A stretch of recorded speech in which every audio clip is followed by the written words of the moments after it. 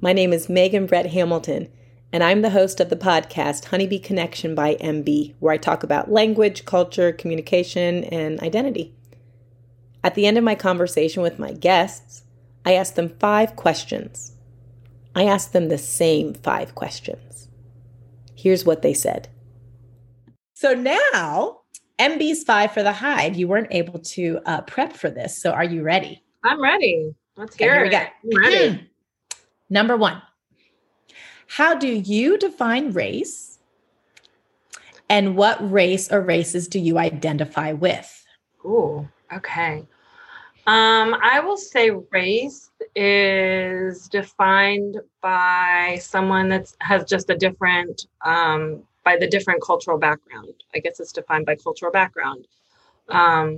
That's something that you are born into, not something that you can adopt on your own. So I myself, I was born Asian. I am Asian American, but I'm also Jewish. So some people, especially among Jews, they define their race as, well, I'm Jewish. I define that as a religion, not as a race. But I think it depends on who you ask. So for me, I'm an Asian American Jew. I'm married to an Irish Catholic. But it is what it is. And for me, the race is defined, as the cultural background that they were born from. That sounds like a fun house. Good time. Yes. Okay. Number 2, what is the right way to speak? I would say that the right way to speak would be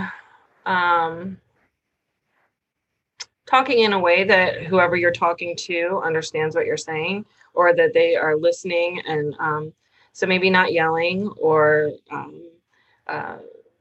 not so much the intonation of the voice, but even the content that you're giving it to them, or the delivery that you're giving, so that they understand what you're saying. But for me, I just want to be heard. I know that depending on the audience, I talk differently when I'm giving professional presentations versus where I'm gabbing on the phone with a friend, or when I'm hanging out at a restaurant with girlfriends versus, quiet time alone at home with my husband. So the audience, I definitely think, plays a role in how we speak to each other. But I think that that's tweaked based on who we're talking to and how we want to be heard. So I don't know that there's any right or wrong way to do it. It's just sort of acclimating to your surroundings and figuring out the best way for you to be understood. All right. I always pick the right people to talk to. Okay. So then how would you describe the way you speak? You kind of just gave that answer with the last one, but is there like a word or two that you would describe how you speak?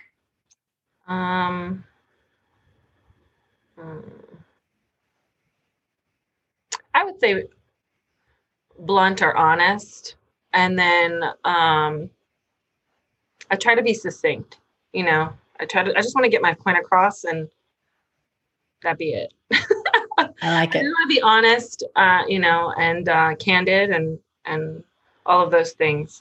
So I would say that's, I don't know if it's that's the way that I talk, but that's how I want to communicate with people, for sure.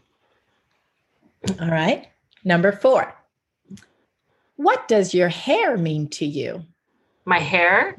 Yes. Everyone always does this. What? Well, I actually just recently cut it off a couple weeks ago. It was actually down my whole back. I love my hair. And some people recently, since I got my haircut, they're like, "Oh, I just love your haircut." Like, I feel like I have mom hair. I'm not really sold on the haircut. I think I'm probably going to grow it back because I miss being able to pull it up and throw it back. But it's funny that you're asking this question, because I honestly, when I pop these gray hairs toward the end of 4 months, I'll see more and more gray hairs popping up. And I say to my husband, I don't care about wrinkles. I don't care about other things, but I'm vain about my hair. I will spend good money to make those grays go away and to keep my hair the way I envision it needs to be. So I guess my hair, I mean, if I'm going to have any kind of vanity, it probably would be my hair, because that's awesome. I've had gray hair since I was freaking 17, but No, you have not. Yes, right here. No one can see it in the podcast, and I will never show anyone else. But no, it's like right here. I got it when I was 17. It was just like a patch. And then I just, and now I'm 42. Would it be 42, 43? I'm like, how old are we? Okay. Number 5. You're doing awesome. Why do you think some people have a hard time learning how to read? Do you mean like as an adult or as a child, like when they're first learning how to read? Oh, now you're going to make questions for me. Let's say child. Let's say child. I think that for learning how to read, I think the children who are resistant to learn how to read or are not able to pick it up as quickly as, maybe their classmates or other children the same age is because they're not maybe able to learn in the same way that it's delivered to everybody else. I actually did work for for my son's elementary school for 1 school year. I took a break from healthcare after I worked for a company for 9 years. And working in the school system, I was a paraprofessional. So I did reading and math intervention for special education kids.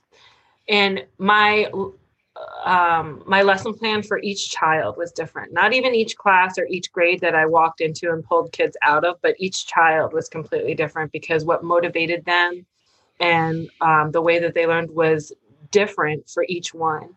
So what worked, on a reward system for one was different for this one who needed worksheets to take home for them to work on for us to talk about the next day.